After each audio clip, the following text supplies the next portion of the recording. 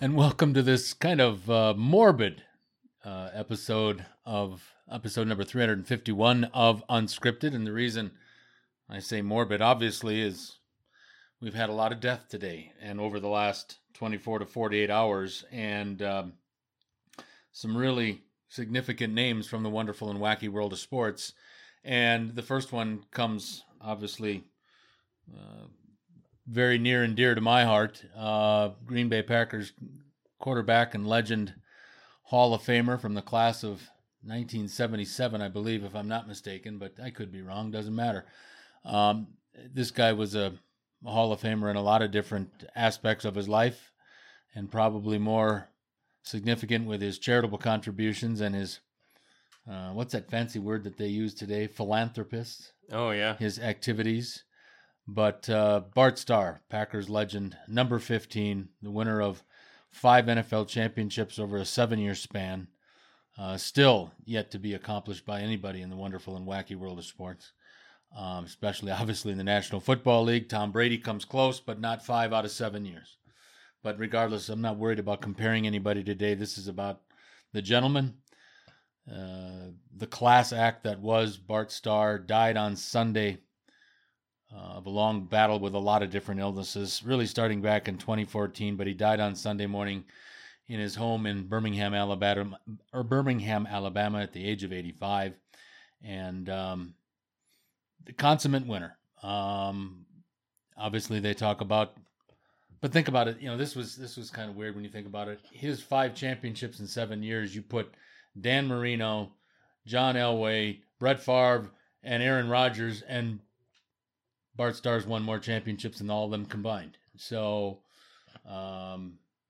this guy may have not been he doesn't have you don't see his name on the statistical leader lists in the history of the National Football League. In fact, his total amount of passing was 16 years in Green Bay only ranked him as the 77th most passing yards in NFL history. But in the postseason, he was another player. A 104.8 passer rating in the postseason, and that is the best in National Football League history. 10 postseason games, this guy won 9 of them. The only one he lost was the 1960 NFL Championship game to the Philadelphia Eagles. In those 10 playoff games that he played, he threw 213 passes and only 3 interceptions. That's pretty damn close to 158.6 or whatever they call it now as a perfect passer rating. And remember this, he was the leader of a band of a team that had 12 future Hall of Famers on it. And so this was the guy that ran Coach Lombardi's system to just perfection. Never had an ego. Played injured a lot. Wasn't a very good coach or general manager. We know that. But what he did on the field for the Green Bay Packers in the late 50s and 60s will never be forgotten. And again, what he did in the state of Wisconsin, he started a boys' camp for troubled youth in New Berlin, Wisconsin, the Rawhide Boys Camp. That's something that I believe is still going on today, but Bart Starr started that, him and his wife, Sherry. He lost his son at age 24 in the early 80s to a cocaine overdose, and then he became an advocate for the illegal stuff that people put in their bodies. But unbelievable legend and unbelievable presence still to this day. I mean, Brett Favre's retirement jersey a couple of years ago on the rainy Thursday night against Chicago. I think it was 2016. It's pouring, and Bart Starr shows up after having had 2 strokes and a bunch of other things that he had to do just to make it to this ceremony for Brett Favre. And it's unbelievable. And I know you don't have the background of, you've been hanging around with me for a year and a half, so your history of Green Bay football has obviously been an advanced version. But this guy might be the most iconic, and this is a franchise full of iconic names. The stadium, Lambeau, for Christ's sake. But this might be the most important name in the history of, and there have been a lot of them. If Brett Favre would have won another couple of Super Bowls, who knows? If Aaron Rodgers could ever get along with his teammates and win a couple more Super Bowls, who knows? But this is probably the most iconic name in the illustrious 100-plus year history of the Green Bay Packers. And I don't want to go on. Chris said to me when we sat down here today, are we going to do about a 4-hour tribute to Bart Starr? No, because Bart Starr wouldn't have wanted that. Bart Starr would have wanted you to just go about and do your daily thing. I've got one Bart Starr story from Las Vegas. Years ago, Jack and Sharon were in a line at the Caesars Palace. And the line was there around the corner. And this was pre-Forum shops in Caesars. So you have to think about the old days when Geezer's Palace was better than it is today. There was a lineup to get Bart Starr's autograph. And Jack and Sharon went about 3 hours early. And for Jack, Jack doesn't do anything early except play golf. But he showed up 3 hours early and still took him over 2 hours in line just to get an autograph of Bart Starr. And Bart Starr made sure that he signed everybody's, regardless if he was supposed to be there for 15 minutes or a half hour, whatever the hell it was. He stayed there the whole time. And that hat and that banner still hangs in a very unique spot in Jack's house in Las Vegas. So I think that's a tribute to Bart Starr. And we all lost a good thing, especially in the NFL, where sometimes, especially in this day and age, we're looking for guys that kids want to put up on their walls, put posters on their wall of their sports heroes, not the guys that we find out that are doing stupid, silly stuff in their free time. Legends and guys that kids can look up to. This man certainly qualifies as one. Yeah, he's definitely before my time, but I've heard of Bart Starr, certainly, and I know he's a big deal there, and yeah, all those rings, that's just absolutely crazy, and I've never heard anything but good things about Bart Starr, and it's nice that even though they had, as you say, the 29 years of crap in between there, it's nice to see the tradition continuing on with Brett Favre and Aaron Rodgers, and hopefully whoever's after Aaron Rodgers will be another real franchise quarterback like that. And I don't know if you can say any of that is really attributed to Bart Starr, but it sure does create a nice legacy and really reinforce the Green Bay Packers as an iconic franchise, and really give the fans as well a sense of history and pride in the franchise too. And it's nice to have guys like that. Now, hopefully we can have guys like that going forward. I don't know if Brett Favre and Aaron Rodgers will be remembered and revered to that degree in terms of off the field, maybe on in some ways, but they won't have 5 rings, I don't think. No. And they aren't going to be remembered, especially off the field, as that much of just a kind, wonderful sort of man who has that kind of reputation. They're just different people. You bring up an excellent point. And you've been working all day and didn't have time to think about this, but that was a brilliant thing.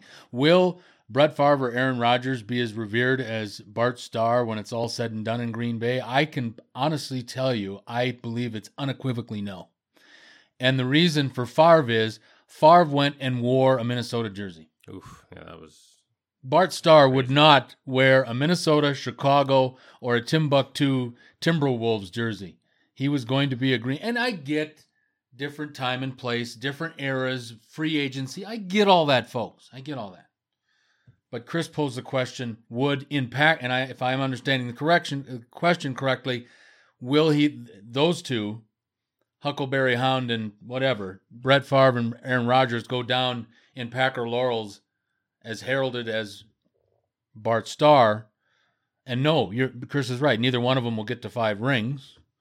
Favre time is already over, obviously, and Rodgers doesn't have 5 years left of championship football. Sorry. He's in the middle of a rebuilding project in Green Bay.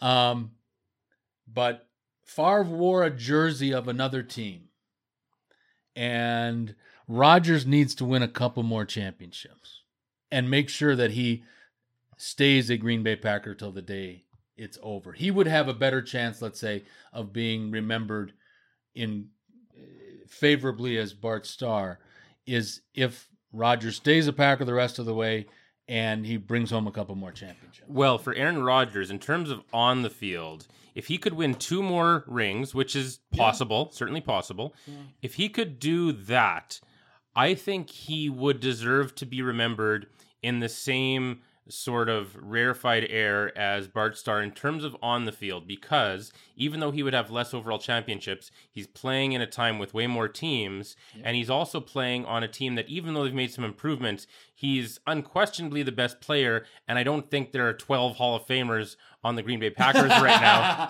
No. Right? No, so, you know what? no. I have to imagine that, at least relative to their era, Bart Starr had more to work with on his Green Bay Packers than Aaron Rodgers does on his. So, therefore, if he could win a couple I would more... argue this with you then. But, and you're right about bigger squads, more teams. But ultimately, you also then, when you have smaller teams and smaller squads, but the competition is even greater, there are no, and I'm not talking about today present Cleveland Browns, but in years past, teams would have considered a week off if you're playing the Cleveland Browns. There were some teams out there, the Buffalo Bills for years, the New York Jets for years, the Miami Dolphins for years, have been considered a bit of a powder puff. While in Bart Starr's day, I don't know how many teams were there in the NFL. I'm going to guess 16, maybe a little bit more, maybe 24. Maybe let's say 24. I remember the Atlanta Falcons came on in 1965. Minnesota came on in 60. So what year should I look up? Just look up how many teams in 1965. Okay. I think that'll give us a pretty good indication, because after 65, the only expansion that comes next would be the Seattle Seahawks in 77. And from my recollection, I think it was 77 when Seattle and who was the other team that came in the league? Carolina? Anyway, I would say it was about a 24-team league when Bart Starr was playing in his heyday. And there weren't many days that you could take off, in my opinion. I mean, you look at the Hall of Fame. There were 14 teams. 14. Well, see, okay, I'm off. But 14 teams in the NFL in 1965. So Well, here, let's how about some trivia? You want Sure. to try and figure them out? One, sure. Okay, so there was the West and the East, right? All right, hold on. I got to write this down. So there's 14 teams. Yeah. 14 In teams, West 1965. and East. Mhm. And so there'd be 7 and 7. Yeah. All right, let's start with the West. LA Rams, Yeah. San Francisco 49ers, Yeah. Green Bay, Mm-hmm. Baltimore, Yeah. Baltimore. Colts, Obviously. Yeah. Cleveland Browns. No. No, not Well, Cleveland. they're in the East. They're in the East. Okay, so we've got 4 right now in the West. I'm going to try for the East. We'll go with, in 1965, we'll go with Dallas, Yeah. Philly, New York Giants, Mm-hmm. Washington Yeah. Redskins, Basically, the whole NFC East is Cleveland. there. Yeah. Put Cleveland there, and we'll put Pittsburgh there. Yeah. Put Pittsburgh there. And you're missing. I don't know yet. Just a minute. And we've got to put Dallas. Excuse me, we got Dallas, but I'm talking about we got to put Minnesota in the West. And who else? And we got to obviously, put of Chicago course. in the West. And we've got to put Detroit somewhere. Where are we going to put those losers? They're in the West too. They're in the West. So you got the whole West. 1, 2, 3, 4, 5, 6, 7. I've got the West. 1, 2, 3, 4, 5, 6. Is that correct? Yeah. I'm So you're just one missing in one the of the East. That would probably be the Cardinals organization, That's which right. at that time would be in St. Louis. That's right. You got it. Nice So there job. we go. Nice job. Well, of all those teams, look at these teams. I mean, I don't think there were as many. Just as we've long-winded to your point, I don't think there were as many potential powder puffs on your schedule in Bart Starr's day, in Johnny Unitas's day, in fairness, Y.A. Tittle's day with the New York Giants. It was a war every weekend in those days, in shitty conditions, in shitty stadiums, on shitty surfaces, and it's a lot different game today, no question about it. But I think Bart Starr would be a winner in whatever system, whatever under whatever circumstances that he's taking snaps of center as the quarterback of the Green Bay Packers, he would be successful. Okay, well, and just last quick thing here. So first place in the league was the first place East team. That was 11-3, 4 wins ahead of anyone else in the East. Who do you think that was? What's that? Sorry. So who finished in 1965? Who finished first place in the East? And they're also first place in the overall league. I'd say Dallas. No, they tied for second with the Giants with 7-7. Oh, yeah. First place at 11-3, way ahead of everyone. With I don't know if your favorite player was still there anymore, but no, like legitimately your favorite player. Who you think the best player of all time is? Oh, Cleveland, Jim Brown. Yeah. No, Jim Brown was done he in gone? '65. Also right around there. Jim Brown won the championship for Cleveland in '64, and then retired after his 9th season in '65. Oh, okay, so this is their first year without him. They went 11-3, and then tied for first in the West at 10-3-1 was the Green Bay Packers and. I'm gonna go with the Los Angeles Rams with Roman Gabriel. No, they were dead last at 4-10. Well, that's how much I know. It's okay. Baltimore Colts were also. I was 1 year old. 10-3-1. I was 1 year old. Yeah, no, you're fine. But we I don't want to talk about Bart Starr forever because we could certainly. He will be a loss, but we do have other news that we need to get to before I get long-winded, as I'm wont to do. Another tragedy, and this guy, unfortunately, will go down. And this guy was a good hitter. He was a good hitter. I believe he was close to a 300 career hitter. I know he had about 2,700 hits. He played 22 years with originally the Los Angeles Dodgers, then the Chicago Cubs, then the Boston Red Sox, and then he went back to Boston, and I think that was the litany of teams. But he's most famous for the 1986 blunder at first base, and I'm talking about then first baseman of the Boston Red Sox. Bill Buckner died early Monday morning. I don't know what it was from. I'm not going to speculate, but Billy Buck dies at the age of 69 on early Monday morning. And this guy, again, I believe he was an all-star at least once in his career. But this guy, and this is why I have sometimes problems with sports fans in cities. Bill Buckner, when he retired after his 22 year was completed, I believe it was in around 2000. No, 1990. Excuse me. The infamous screw up in 86. I believe he retired in 89 or 90, somewhere in there, and he wanted to reside with his family in the Boston area. But the fans there made it so intolerable for Bill Buckner to live there after what he did, making the bonehead error on Mookie Wilson's ground ball in Game 6 of the 1986 World Series. He let it go through his legs. Ray Knight scores. And it was still a 3-3 series. And then ultimately the Mets win Game 7 in Shea. But Bill Buckner had to move from Boston to a ranch that he bought in Idaho just to get away from the crap of the shit that people were spewing at him for an error he made in a baseball game. Now, granted, it's the World Series. And at that time, Boston was in the midst of the 86 year run to the roses. But this guy was a good baseball player. Hall of Famer, no. But he'll be remembered for one bad play, and I don't think that's right sometimes. A lot of championships. I don't know if they have that much drama in regard. I mean, some people in Boston are still pissed as to what happened in the 75 World Series with the Cincinnati Reds. Cincinnati beat you is what happened. But tough day for sports. Bart Starr Sunday night, and now Billy Buckner on Monday morning from a disease I don't know. But this guy, I think, and we know your love for baseball, but you've heard of Bill Buckner, you've heard of the play in the October of 86 World Series. But this guy will go down as the guy that screwed up and killed the Boston Red Sox's chances of snapping the 86 or whatever year drought with an unfortunate error in 1986. Yeah, poor Bill Buckner. I mean, to the casual fan, they probably think he was just this terrible hack of a player, and that's not true at all. And it's just a real shame what happened to that poor guy. Because I know one stat of Bill Buckner's, which is I know exactly how many games he ever struck out 3 times in, and that's 0. Really? Yeah. See, and that's unbelievable hitting right there. Yeah. So, the 1980 batting champion, by the way, 2,715 career hits I've got right here as well.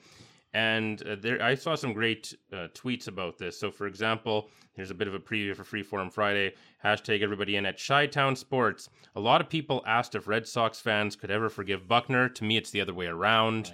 Right? And exactly. Right. And right there. And also Mike Randall at Randall Rant. Buckner, of course, received an absurd and unfair amount of blame for Game 6 loss.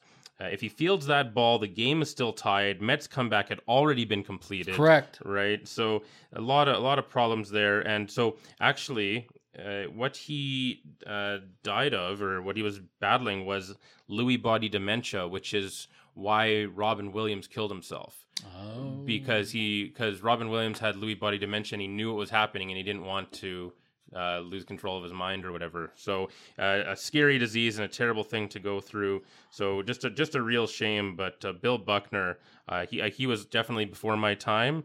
But by all accounts, like just a really, not just a guy who was known for excellence, but as I just said with that one stat, was known for consistency as well. And for someone like that to be remembered for their one mistake they ever made is just a real tragedy. And I don't think he ever really got the proper respect that he deserved in the end. And I heard that he was great for going to seminars, conferences, or just, get-togethers and making himself available, and everybody had nice things to say about him, and just a horrible thing to go through, and really not a good look for Boston fans at all.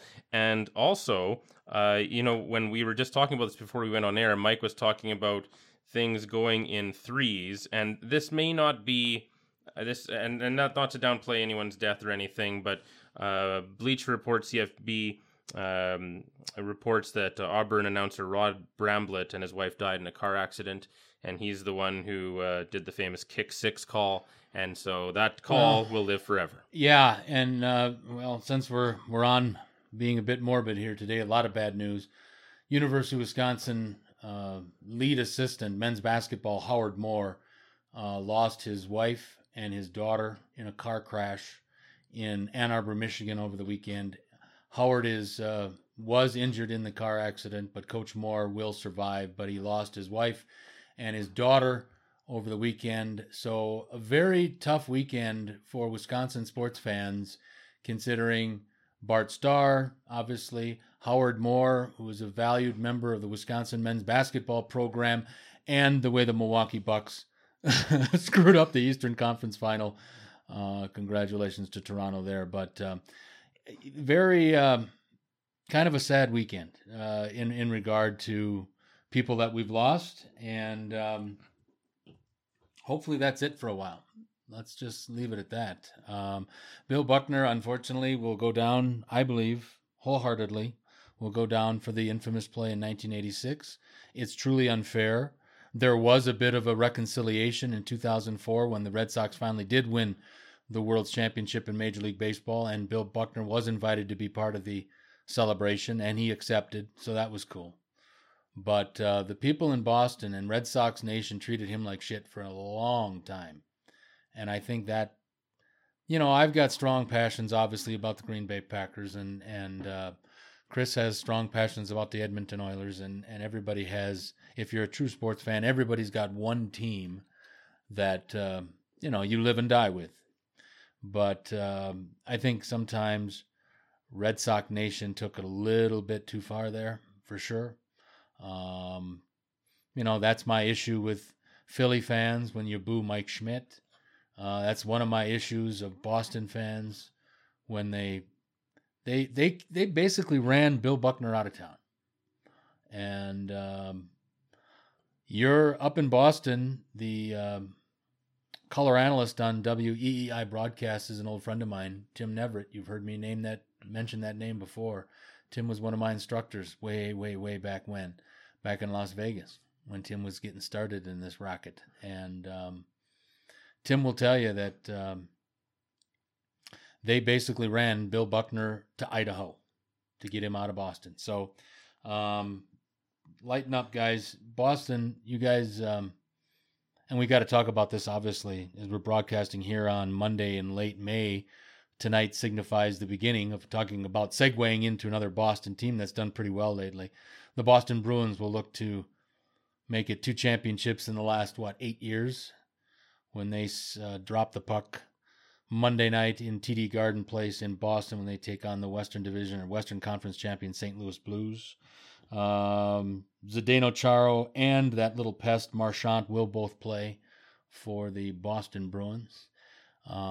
I saw some comments on our Patreon page, and I want to get into this later because I also know that there's a story involving our buddy, and he should never split face cards in a casino, and wonders why old people get mad at him. I want to hear about that. Yeah.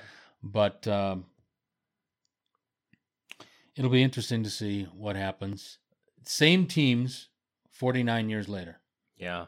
And if you remember, this is one of the images I had of hockey. I didn't have a lot of hockey images growing up, but I remember this one.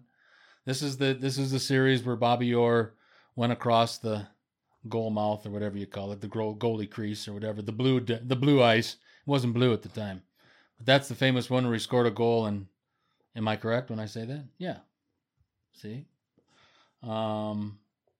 I was looking the other day. It was funny. You know how much we both respect Mr. Cherry, but I saw some old... this is what I want to tell you. I saw an old documentary the other day about the Calgary Flames' one and only Stanley Cup championship in 1989. They were also in the 86 Stanley Cup final against Montreal, which they lost.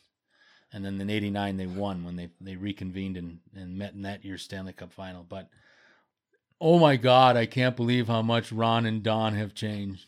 Oh, they were showing... Well, I get it. It's 30 years. I get it. But it makes me think what I looked like 30 years ago and how much I've changed. Because really, a lot of us, even I include myself, the last 22 years, I've grown up watching Ron and Don. Except for that stupid idea a couple years ago with that Greek guy. That was so dumb.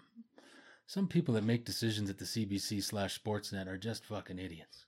They should take their manhood card away. They're just terrible. But anyway, I just couldn't believe how much Don and Ron have changed. The suits were still outrageous, but I couldn't believe how... And I get it, it's 30 years, but it makes you think about how much you've changed. I remember wanting Bart Starr fired 40 years ago as a coach of the Packers, or 50, whatever it was, back in the 70s, into the 80s. I wanted him fired. He was a terrible coach. But he's gone. Bill Buckner's gone. The broadcaster for the Auburn Tigers is gone. Coach Harold Moore at the University of Wisconsin's wife and daughter is gone.